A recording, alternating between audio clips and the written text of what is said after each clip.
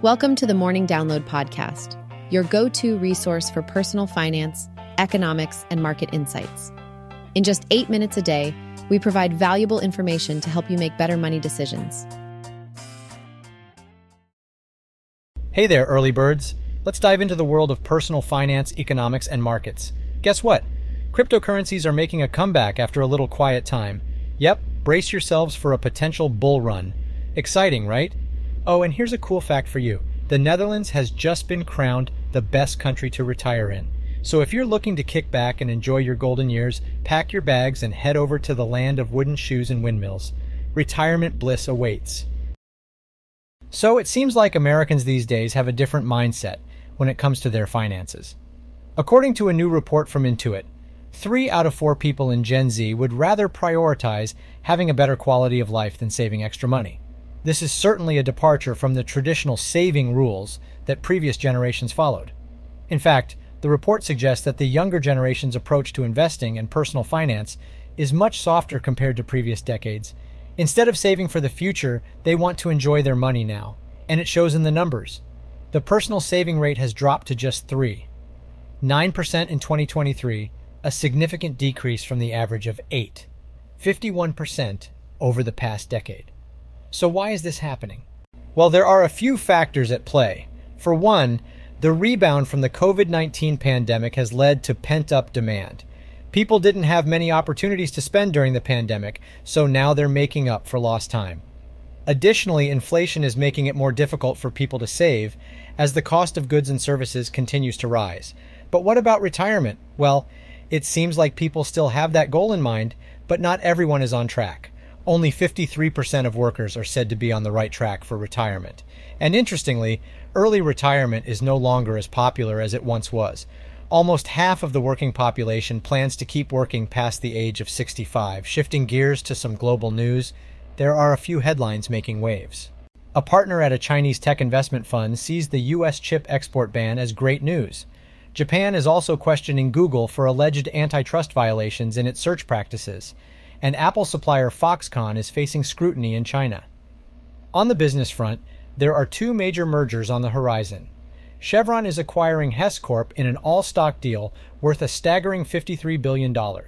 Meanwhile, Swiss firm Roche is buying Televant Holdings for $1 billion.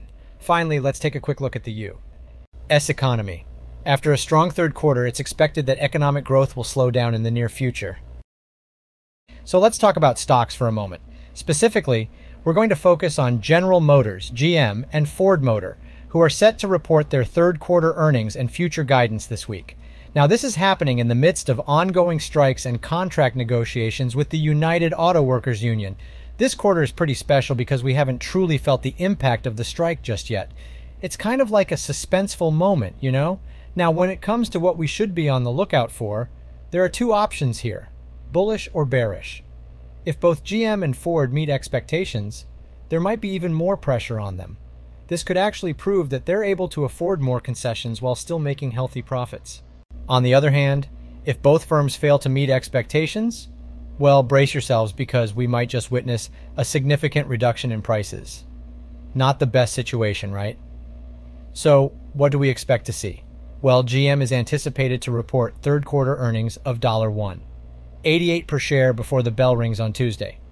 As for Ford, they're estimated to report earnings of 45 cents per share after the markets close on Thursday.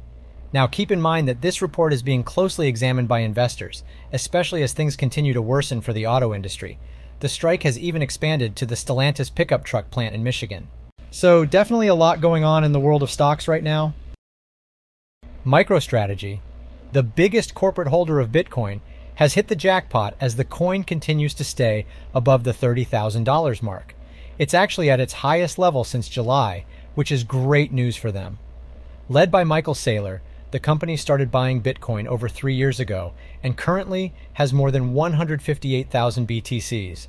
That's almost 14 times more than the next nearest institutional holder. And the best part? They're planning to buy even more. Clearly, they're still very bullish on the coin.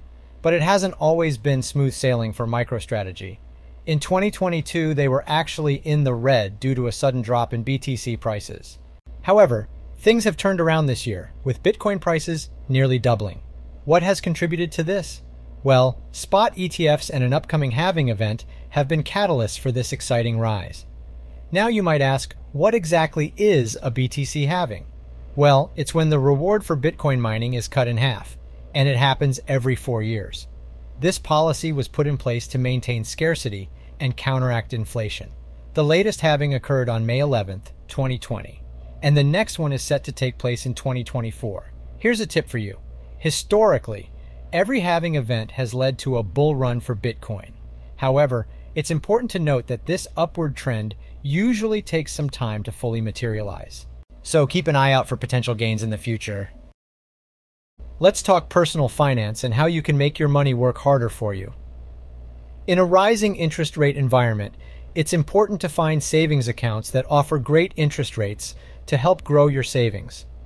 Traditionally, U.S. banks have been known for offering low interest rates, but the game is changing, and some are now stepping up their game by offering rates as high as 5%. One option to consider is the Western Alliance Bank Savings Account.